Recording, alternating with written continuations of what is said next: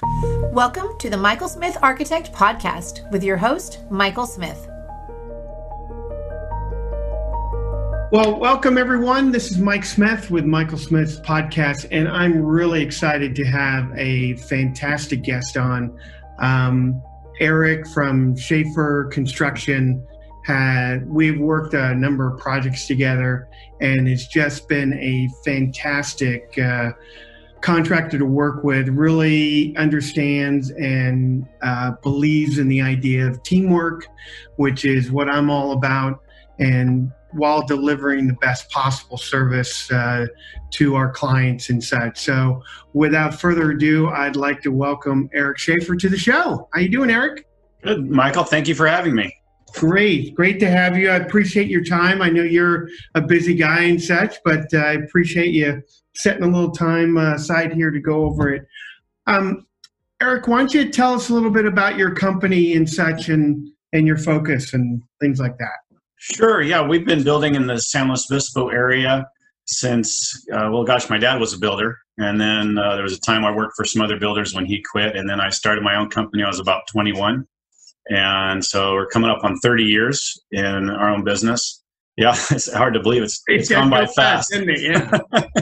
But it's something where my dad did spec homes, and we've done almost exclusively custom homes.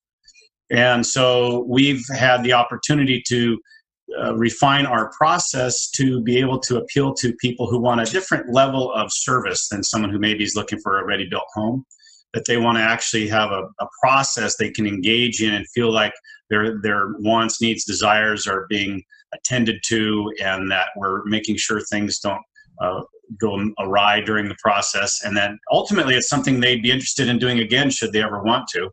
And that's always been our objective, is to do our best to serve our clients to the extent that it's a pleasurable experience for them and they do it again. And so far it's gone pretty much that way. Excellent. Well, that's great. So let's just start off with some, hopefully we're coming out of this pandemic and such. But so how is the construction environment in San Luis right now from your point of view? It's pretty much non-affected. We got slowed down for about a week or two when they first shut things down because in the municipalities were not inspecting. Yeah. And so we kind of found an end run around that by using private inspection services, and then emailing our municipal inspector saying, here's your inspection for your record. And they said, okay, well, thanks. Oh, wow. What an interesting idea. Yeah, and it actually worked well. And then it wasn't very long before they were starting to do limited inspections, and then we got everything back on track. So really, it wasn't much of a blip on our radar.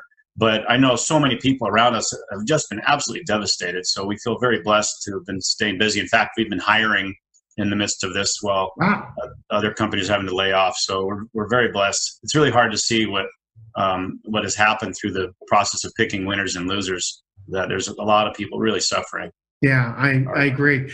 That's really interesting. Have you done private inspections before?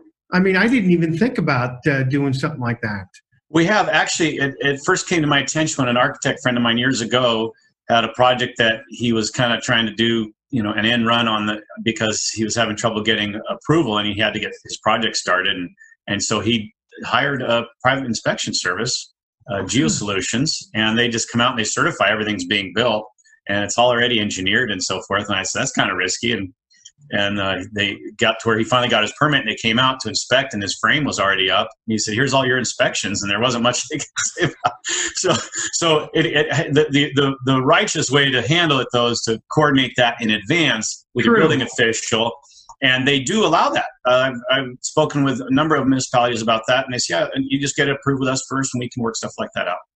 So it's I'm kind of going off track here because this is really interesting. Is there a list of inspection service or engineers that they say, okay, you can use this? Well, I have limited breadth of experience in that because we've always used the same firm. And that's GeoSolutions. They've always been so fantastic to work with, but I'm sure there's many others out there. I just couldn't tell you who they are. I imagine it's hand in hand with the geotechnical services that they have the engineers on staff already, so it's a good fit for them to take on that responsibility. But it fits really with the special inspection program. Yeah, that's true. And it's really Well, and it's kind of interesting too, because the municipalities have no liability whatsoever if they inspect something incorrectly, whereas these guys actually have liability. So and they still get paid for, the inspection service. So yes, that's right. No one seems to be complaining. Yeah. Well, so what would you tell a homeowner about building in San Luis today? The San Luis area. Yeah. Yeah. San Luis, the city of San Luis proper is kind of probably worthy of a whole nother podcast. That's probably true. It's challenging, but in general in the county, we've seen a lot of really good improvements to the municipalities over the last, I'd say, 10 years. There's a much more emphasis on customer service. And of course, we try to come in with an attitude, as I know you do as well, that, what can we all do collectively to help them do their job? And because they're very stressed. Yeah. And, when you see builders and owners and architects standing at the counter arguing with them, that's really their worst day when that happens. Yeah. So we try to come in and just say, hey, we're on your team, and what can we do to help make it happen? And there's only a couple of municipalities really that I've had any sort of difficult time with of late, but they've been really very good to deal with. I think that there's a kind of a management shift as you see new management take over in these different organizations. You see that they're changing their emphasis, and it's really a delightful change. I mean, it really. Yeah. I've done a lot of work with the city of Pismo Beach. They're exceptional. The county of San Luis Obispo is exceptional, and in some ways, actually, some departments at the city of San Luis are really good too. Others are challenging, but and it's different. Depends on your project too, and which planner you get, and it's unfortunately it's much more of a political process than you'd like it to be. You'd like to be able to tell your client that, oh, here's how it goes, and this is a checklist of things, and it always goes the same way, and it never does. Yeah, there's so many different layers of approval and such, and depending on where you are, you really, and you got to get the right person at the counter. I've been bitten by that a couple times on projects. We even actually go through a process of interviewing planners informally, trying to get to know the planners on a sensitive project, so that we come in and I go to the supervisor and I say, hey, we will not work with this person. You give us any one of these other three or whatever. And they usually are more than willing to accommodate that kind of request. City of Pismo Beach has a guy that's very challenging. I won't name him, but so I think I know that person. But I want your list of people at SLO County. So I know who to go to. I want your planner list. Oh yeah, you bet. I'd be happy to. Yeah. No, it's good. I mean, I think that's a good point too. Is I think all of us we're professionals, and we want to see our clients do well, and so we do like to collaborate with other design professionals, even other builders, helping people get through the process, whatever we can do to help. We've been called on many times just to be a sort of an expert witness role, where we can help people through different challenges they have, or they're having trouble with their builder or their architect or whatever. And it's really kind of fun to be able to help people ease their burden through that. And I think that's what you and I do really well together when we work on projects, is we're both there with the same goal. We never really talk about it, but it's obvious. We're both there to alleviate the concern and the stress from the client, and take care of all their issues, and make a project something that they would, again, love to do twice if they could. Absolutely. Yeah. So you've worked with a lot of architects, I'm sure, over the last 30 years. What's your biggest frustration working with my profession? Are we recording this? Absolutely. No names. No names. It is a podcast. Yeah. No. I would say really the biggest challenge I have with some architects is the ego that comes in. Yeah. And it seems like every architect who you talk to who doesn't have that challenge, like you don't have that challenge, they get it. They understand that's a reputation within the industry. But really where it rears its head is that it destroys our ability to deliver that service to the client. And so when gosh, there's story after story I can think of where an architect, they let their arrogance get involved to the extent that they were not willing to bring in the counsel of the people that have been brought together for their help. And it enables the architect kind of run off without any advice. And so I can think of one example where the client had wanted to be at 1.3 million, which is a pretty decent sized project. Absolutely. Yeah, and he went with his own architect that I did not recommend, and I met with that architect and I told him, we do value engineering for the client. That's why they have us involved in this process. So they want to make sure they hit their budget, and he ignored it completely. Super nice guy and great designer, but he completely ignored it. And finally, I was able to catch up to him to get a hold of design when it was already at the engineer's office. Oh my. And they had 2-story tall concrete shear walls throughout this building.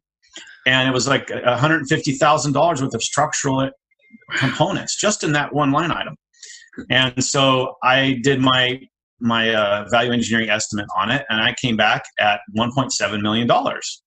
And the owner told me that the architect said I had no clue as to what things actually cost, and that it should cost 1.3. And so I said, well, tell you what, let's put it to the test. We'll go out to the market and see what the bids do. And we brought our bids back, and I came back and I had to, with hat in hand, tell him that I was wrong. It wasn't 1.7, it was 1.9 million. I knew that was coming. And then so the owner was very gracious and retained him for the next design as we went through a full redesign process. And he was very humble about the whole thing and felt bad. And he said, Eric, I've learned my lesson. This time we're going to do it differently. And so it was a rinse and repeat. Did the same thing again. And it was, it wasn't. So he didn't learn. No, he really didn't. Oh my God. It was really sad. But again, he's a super nice guy, and I really enjoyed working with him, but he made it so hard for us to, as a team, deliver for the client. And that's what it's all about. And that's where the integrated project delivery, which I know you champion that process, where you help your clients build a team around them of designer, like interior designer, landscape designer, contractor. And we all come together and we say, hey, let's pick them up and carry them through this process, set them down in their completed home, hand them the keys, tuck them in, and it just works fantastic. Yeah. It's almost flawless. Well, because I know there's no way I don't swing the hammer. So there's no way I can come in and say, oh, yeah, that's exactly going to be whatever it is. And frequently, I mean, I tell you, I think probably 20 years ago, I was saying, oh, we're about $150 a square foot, and it comes in at 200. And then, 10 years ago, I'm saying, oh, it's 225 to 250, and it's coming in at 300. And now I say 300, and it's coming in higher. I mean, I try to think, oh, there's no way it can be that, but there's so many things involved and so many people, and we're in a small area that there's not a lot of competition for really good contractors. And I'm not saying they're pushing the pricing up, but the supply and demand, there's only so many good contractors you want on the job, and they're going to make some money. And there's economics that I don't, when these projects go a year, 15 months with planning review, by the time you start, you go, oh, hey, we're about 250. And by the time you're done, everyone's busy. It's tough to get anybody, and the prices rise, not to mention with materials. Well, one of the things I think a lot of people don't comprehend right off is that they think of real estate as a commodity. And commodities you can actually get for $0. Somebody can literally hand you their house. That's true. But you will never get someone to work for free to build you a house. Yes. Right? And so what ends up happening over time is that, relatively speaking, the new construction is somewhat linear compared to existing market values, which are very trendy. But that trend usually moves about the line of new construction. And so people, I get this a lot, especially with some of our professional clients, investors and such, and they say, well, we want to wait till the pricing correction happens, then we're going to cut a great deal. And it really doesn't work quite that way. Of course, it does move, but it usually lags the market by a significant number of months. In fact, I have a client right now who, because of the current COVID situation, was debating whether or not to put off his build for 6 months and rebid everything. And they ultimately decided that they really didn't want to lose 6 months of their retirement in their new home and on their beautiful lot they just bought. And they're thinking, hey, we only got so many months left in this life.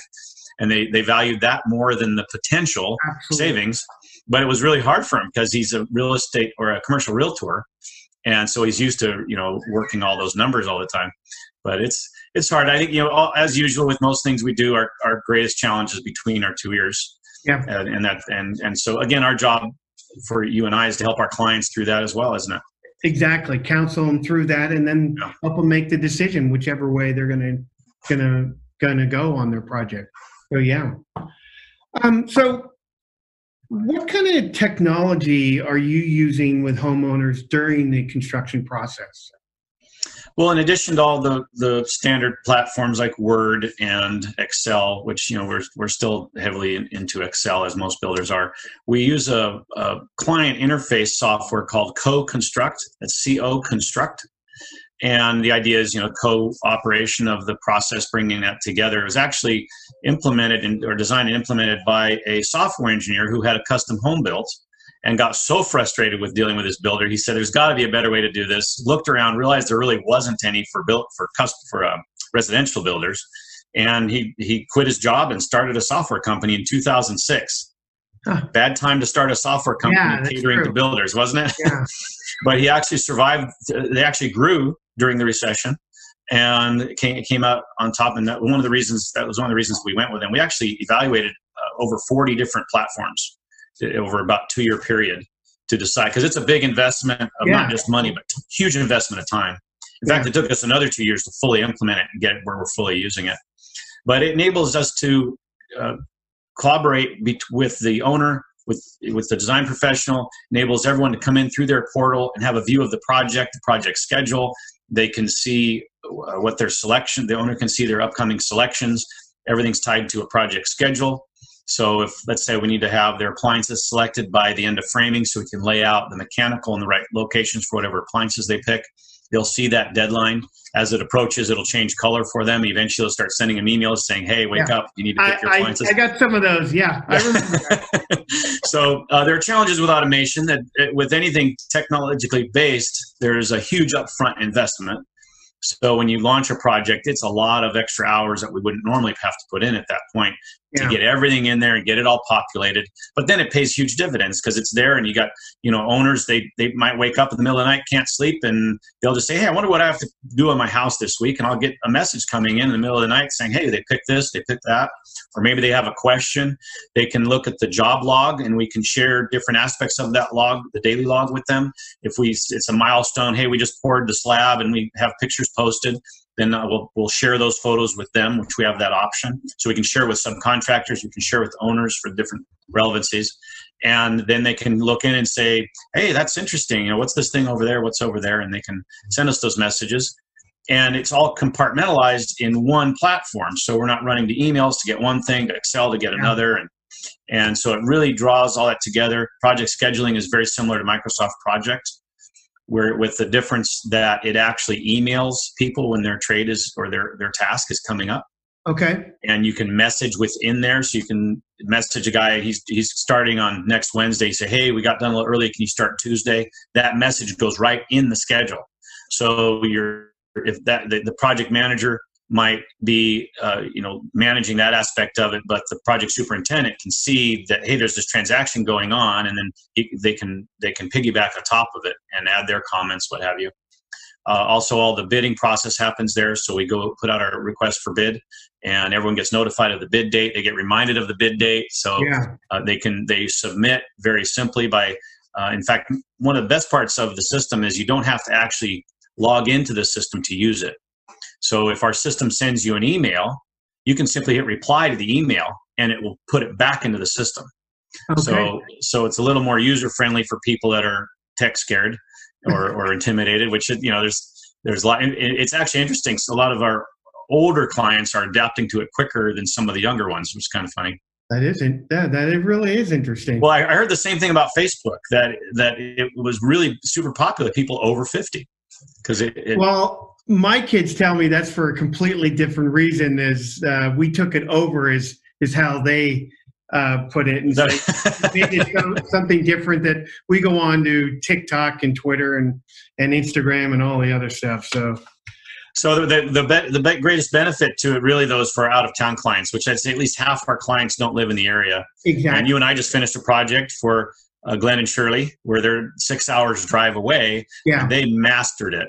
they were fantastic. They loved having the interaction, being able to look in and see what we're doing, and ultimately it lessens the amount of time they need to be one-on-one with us, and time we need to be one-on-one with them. We can focus more on the high priority elements of managing the project, and we ultimately end up doing a better job at our project execution because of that technology. I'll tell you, I interviewed them, Glenn, for a podcast, but also I interviewed both Shirley and Glenn for my upcoming book, and they are still delighted with wonderful and such, and the biggest thing is, and they don't know quite how to, I said, so what would you tell someone? He says, well, it's going to cost more than you think, and it's going to take longer. Just know that. And if you know that and you have the right team, which they emphasized we did, I'm like, yeah, that it'll work out. And that's the biggest thing for them. Excuse me. Did you get much pushback from your subs? Do they have to make an investment in the process? Yeah, that's probably one of the most challenging parts, is getting them to respond. But because they can respond simply by pressing reply to the emails, that helps a lot. But there's some subs who take to it like a duck to water. If I give a guy access, he can see all the projects we have coming up. And so our regular subs I do that for. And so the guys that are really advanced, they'll actually go in and look to see what projects are coming up, and they'll start sending me messages. Hey, can I bid on this one? Can I bid on that one? And so it's just varying levels. I think everyone's kind of starting to realize that they're going to have to get up to speed. We actually, one of our bid requirements is that people have to be communicating electronically. It's a bid requirement. I mean, it used to be back in the day of fax machines that there was guys that didn't have fax machines, and I'd be buying guys I use regularly. I'd buy them a fax machine. So I can't wait 3 days for your bid to show up. I need it the day you're done with it. Exactly, because normally they're taking it down to the wire anyway, and then they just want to send it out. Okay. So what changes do you see in the future of home construction? Well, I think building science is huge. We've always kind of been on the cutting edge of that because I guess I'm a tinkerer at heart. I like seeing what are the latest advancements in technology and seeing how we can apply them in practical ways. The Title 24 Energy Code has been a huge impediment over the years because of the fact that they force change instead of encouraging change. And so therefore you end up doing a lot of things that are either unnecessary or not beneficial, and the client isn't as well served that way. Yeah. But when they really started ramping things up a few years ago, when they really started increasing their requirements, we increased our efforts to get ahead of the Title 24 so that we're always exceeding it and we're never bumping into any of the edges of the envelope. So for example, our first home where we really started doing this thing was about 7 years ago, where we hit, I'm not sure if you're aware, but in order to qualify for the rebates for the solar programs, you have to exceed Title 24 by 15%. Okay. And that if you do that, that's called Tier 1. And if you exceed it by 30%, that's called Tier 2. And anything beyond that is all Tier 2. Well, we exceeded Title 24 by 55%. Ooh. And that was, we weren't trying to do anything that was specifically energy related. We were just simply wanting to build the best quality home we could for our clients with the air sealing and bed upgrading insulation, using radiant heat, using solar, thermal solar for heating the water for the radiant heat, using that same system, enlarging it to heat their pool. We were able to get all these huge bonus points for that rating, and the energy rater was doing handsprings. He couldn't believe that we were able to do that, and we weren't even trying to hit any kind of record.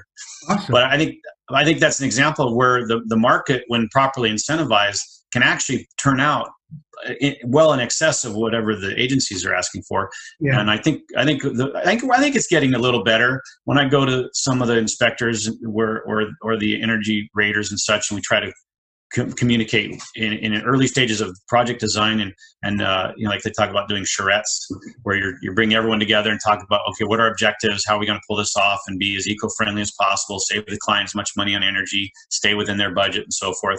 But some of the ways we've been able to advance beyond the requirements are spray foam insulation. We do exclusively spray foam insulation. We don't use bats anymore. Radiant heating, again, is a huge bonus because it's 40% more efficient than any other means of heating. And we've actually been part of pioneering somewhat, to a certain degree, the idea of radiant cooling. So we actually send cool water through the floors now and through different aspects of the home in order to gain that same efficiency in areas where we need cooling. So I'd say that's the biggest areas I see changes is in those areas. It's becoming a lot more difficult for a guy who decides to take off his nail bags and become a general contractor to really perform in this environment because it's getting very technical. Yeah. And it's really important to stay ahead of all that stuff. And, one of the issues too is, as you've probably noticed, as Title 24 changes, we have these unintended consequences come out of it, like mold. Yeah. The mold, homes didn't used to mold 30 years ago. Exactly. Because they had enough. Yeah. They have enough air movement through the home. Well, now we're sealing the homes up airtight in order to make them energy efficient. So how are we providing the clean air? We're using energy recovery ventilators, and there's dozens of different varieties of those. And so which one's best and which construction method, and insulated concrete formwork, which is we're doing a huge project using that. It's an all concrete home that we were able to give advice to the design team and give them direction toward that. And it was huge benefits for going with that system, not the least of which is the fact that with all that concrete, it holds the energy. So you get very mild energy swings throughout the seasons and throughout the days. So you can just trickle energy. And in fact, they say the objective is to try and heat or cool the home with as much energy as a 1,500 watt hair dryer. I think we'll probably be beyond that with this one. Wow. But it's actually being done. There's people actually pulling that off. We'll see how this goes because it's still in construction.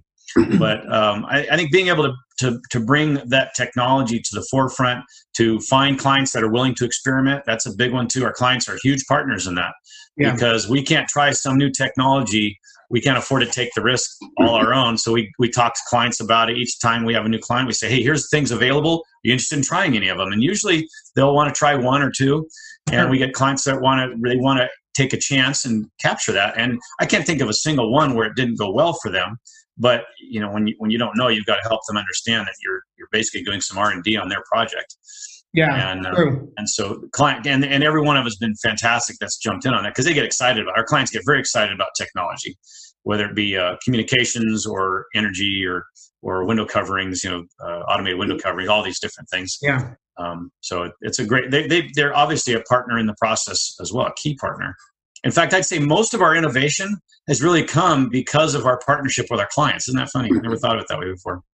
But because the clients either ask for something unique or they ask for a unique process we hadn't done before in terms of communication or information delivery or what have you. And so we look for those opportunities to be able to add those things because it's part of our innovation is meeting the needs of the community.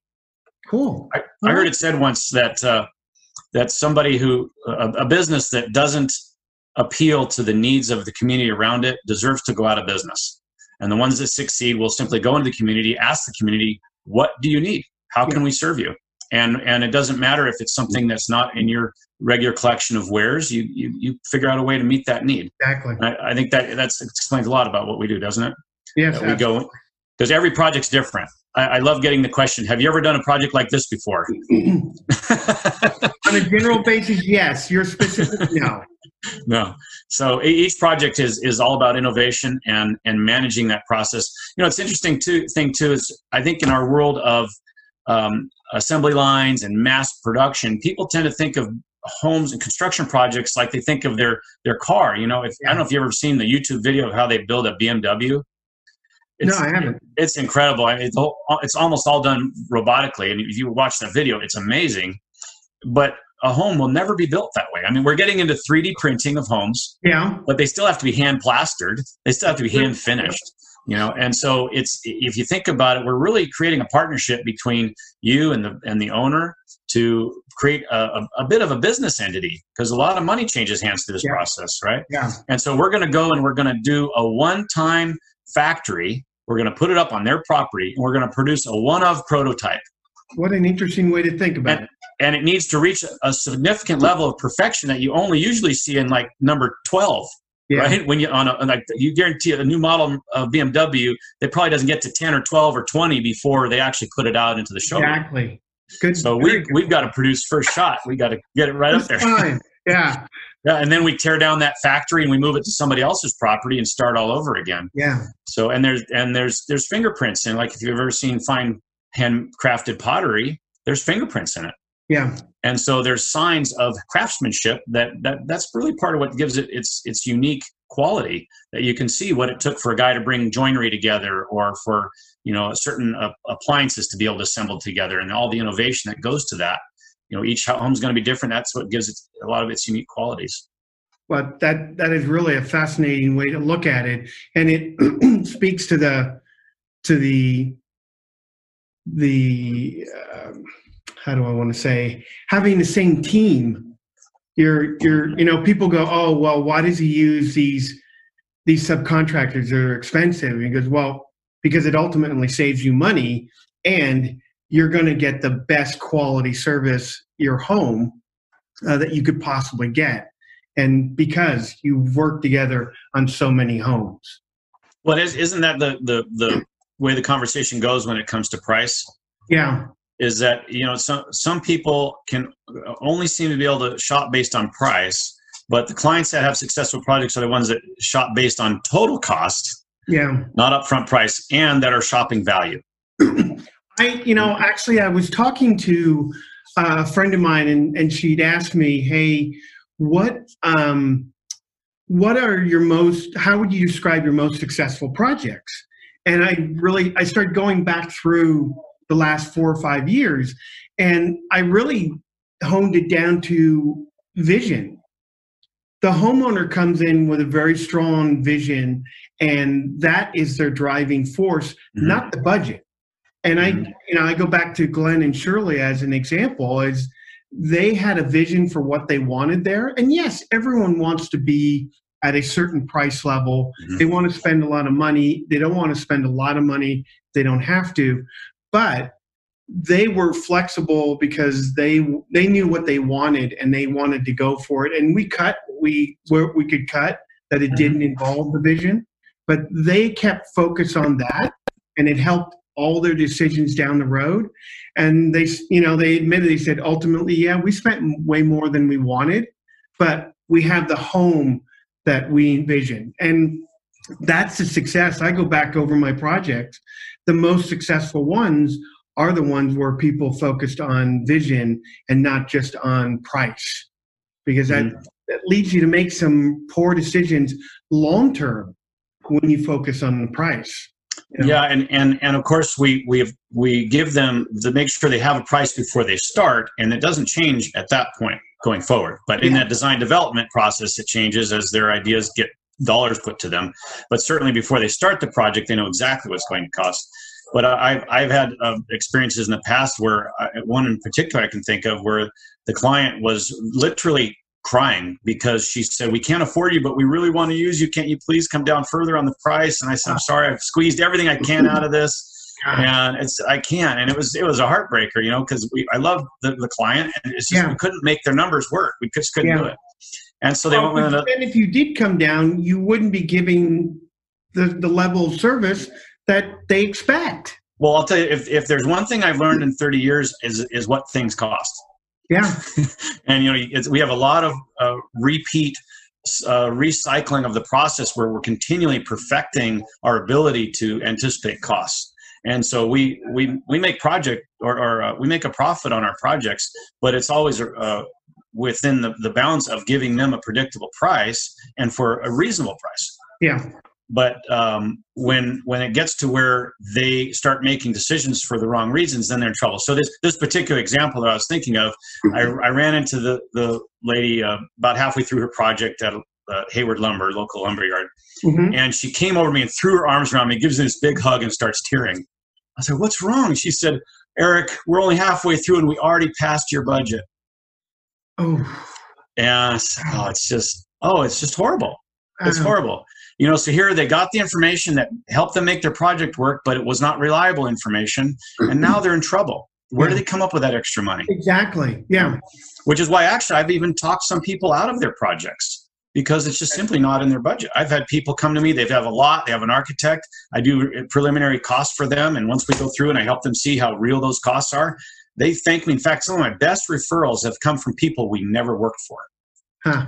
And I appreciate that.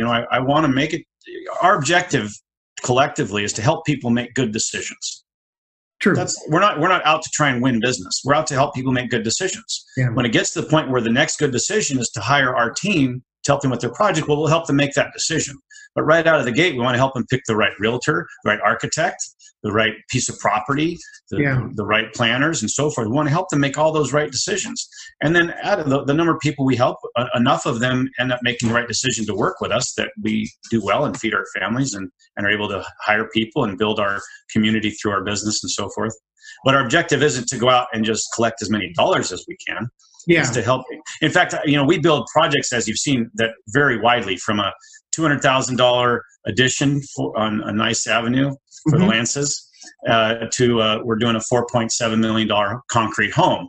And people come and they say, gosh, you build those fancy houses. Are you sure we can afford you for your remodel? Or would you be even willing to do it? And my answer is always, we're not looking for projects where we're looking for clients. Yeah. I know I've heard you say the same thing. You're looking for those unique people that are a joy to work with, that really appreciate how we can help them understand it, and then we go to work. It really doesn't matter the size of the project. And that's absolutely true. After 30 years myself, life is way too short to deal with people who just don't get that. I mean, there's lots of other architects who will do it for half the price.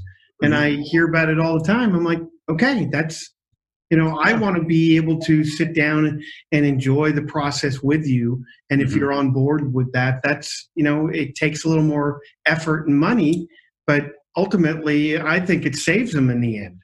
Well, what's interesting too is in those cases where we are actually able to see how our numbers compare with other builders, we're right in line with them. At the end of the day, when you see their completed project, like the one I told you about, and so what we're able to do though is give them a predictable process, a predictable outcome. That we've always turned our projects in on budget. I mean, there was the only one I could come up with in the last 10 years was one we were $8,000 over budget on a $1.3 million house. So okay, I'll take that. Yeah. Now that doesn't mean there aren't upgrades. Yeah. Absolutely. And that pain point for people is when they get your price and they go somewhere else and it's lower, the pain point for them is they budgeted where the contractor told them and they end up where you are and they didn't bank on that. Yeah. Which is why actually we do not engage in competitive bid. We're busier now than we ever have been, and we do not engage in competitive bid. I say that under the right circumstances we might.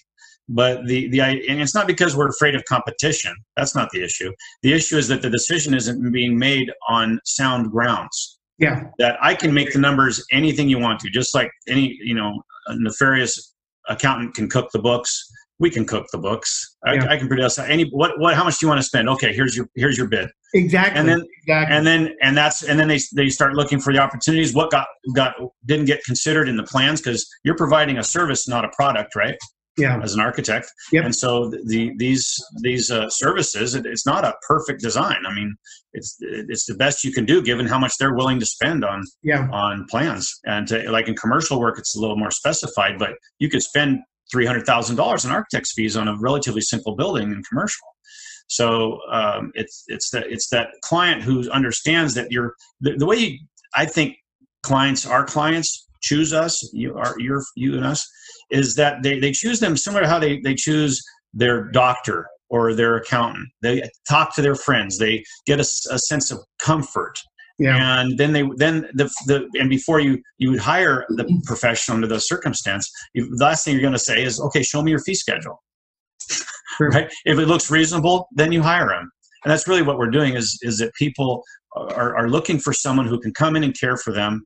And in fact, we see this with the last two remodels you and I did together.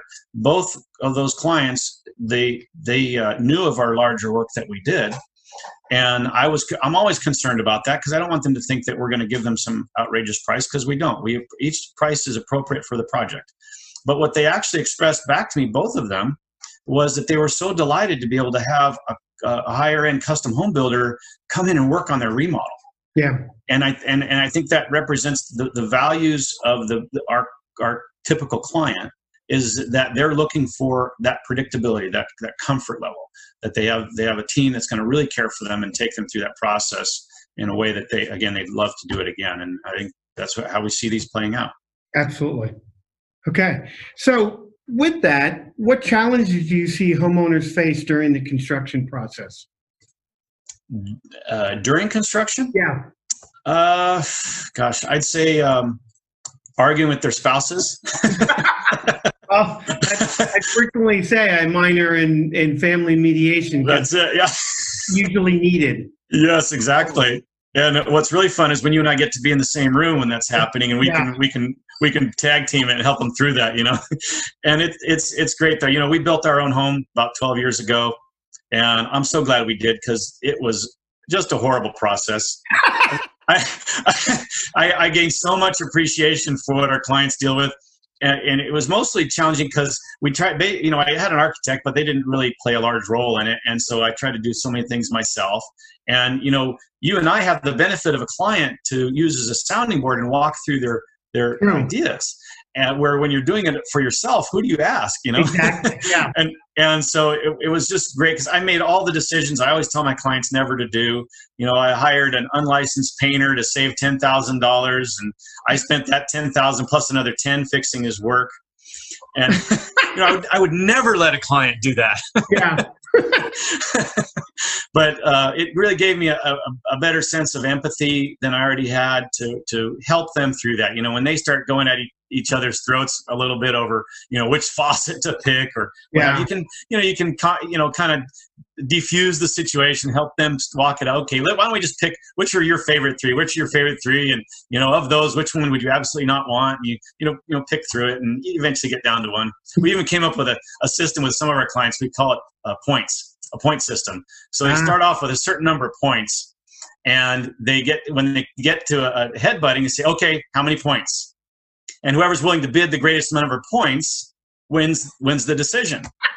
And it's really, we don't keep a specific record, kind of more informally, but it's kind of become it makes it a lighthearted process. Yeah. Makes it where they realize that they need to really qualify their decision-making process. How important is that to you? Because this thing over here is really, really important to me. I'm willing to give on these other things, not this one. You help them prioritize through, and usually even the most challenging conflict can be resolved pretty quick. And pretty fun too. You can make it fun for them like that. But I'd say that's probably the biggest challenge is that one. I can't really think of any others that are challenging. Well, I think it's because of your process. You're when the homeowners start, they're very clear what exactly is included. They know the price. It's not going to move unless they buy something that's really outside of if there are any allowances or such. But I think you handle that because of your construction process. Oh, thank you. And bidding and such. Well, so if someone was not using you, how can a homeowner better prepare for their home remodeling project? First, they should read your book. Well, thank you very much. Your book is fantastic. What's it? How to Avoid Remodeling Hell? Yes.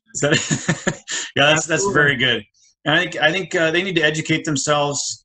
They need to understand that they are their biggest challenge in the process, they themselves. Yeah. And so make sure that they crew up their team with people who understand how to cater to whatever needs they have in the particular project, where it's a $4.5 million home or a $100,000 room addition, whatever it is, that they need to get to. Really, it's a place of humility, isn't it? Where I know in my own business, my biggest enemy has been my own arrogance and pridefulness, being willing to ask for help, hire consultants, hire accountants. He's got to realize, hey, I need help, and I think that's where when a client comes in and says, you know what, I need help. I'm getting into this thing knee deep, and I can already see it's way over my head. What can you do that might be able to help me? And if a contractor doesn't respond with, I'm so glad you asked that, because that's what we specialize in.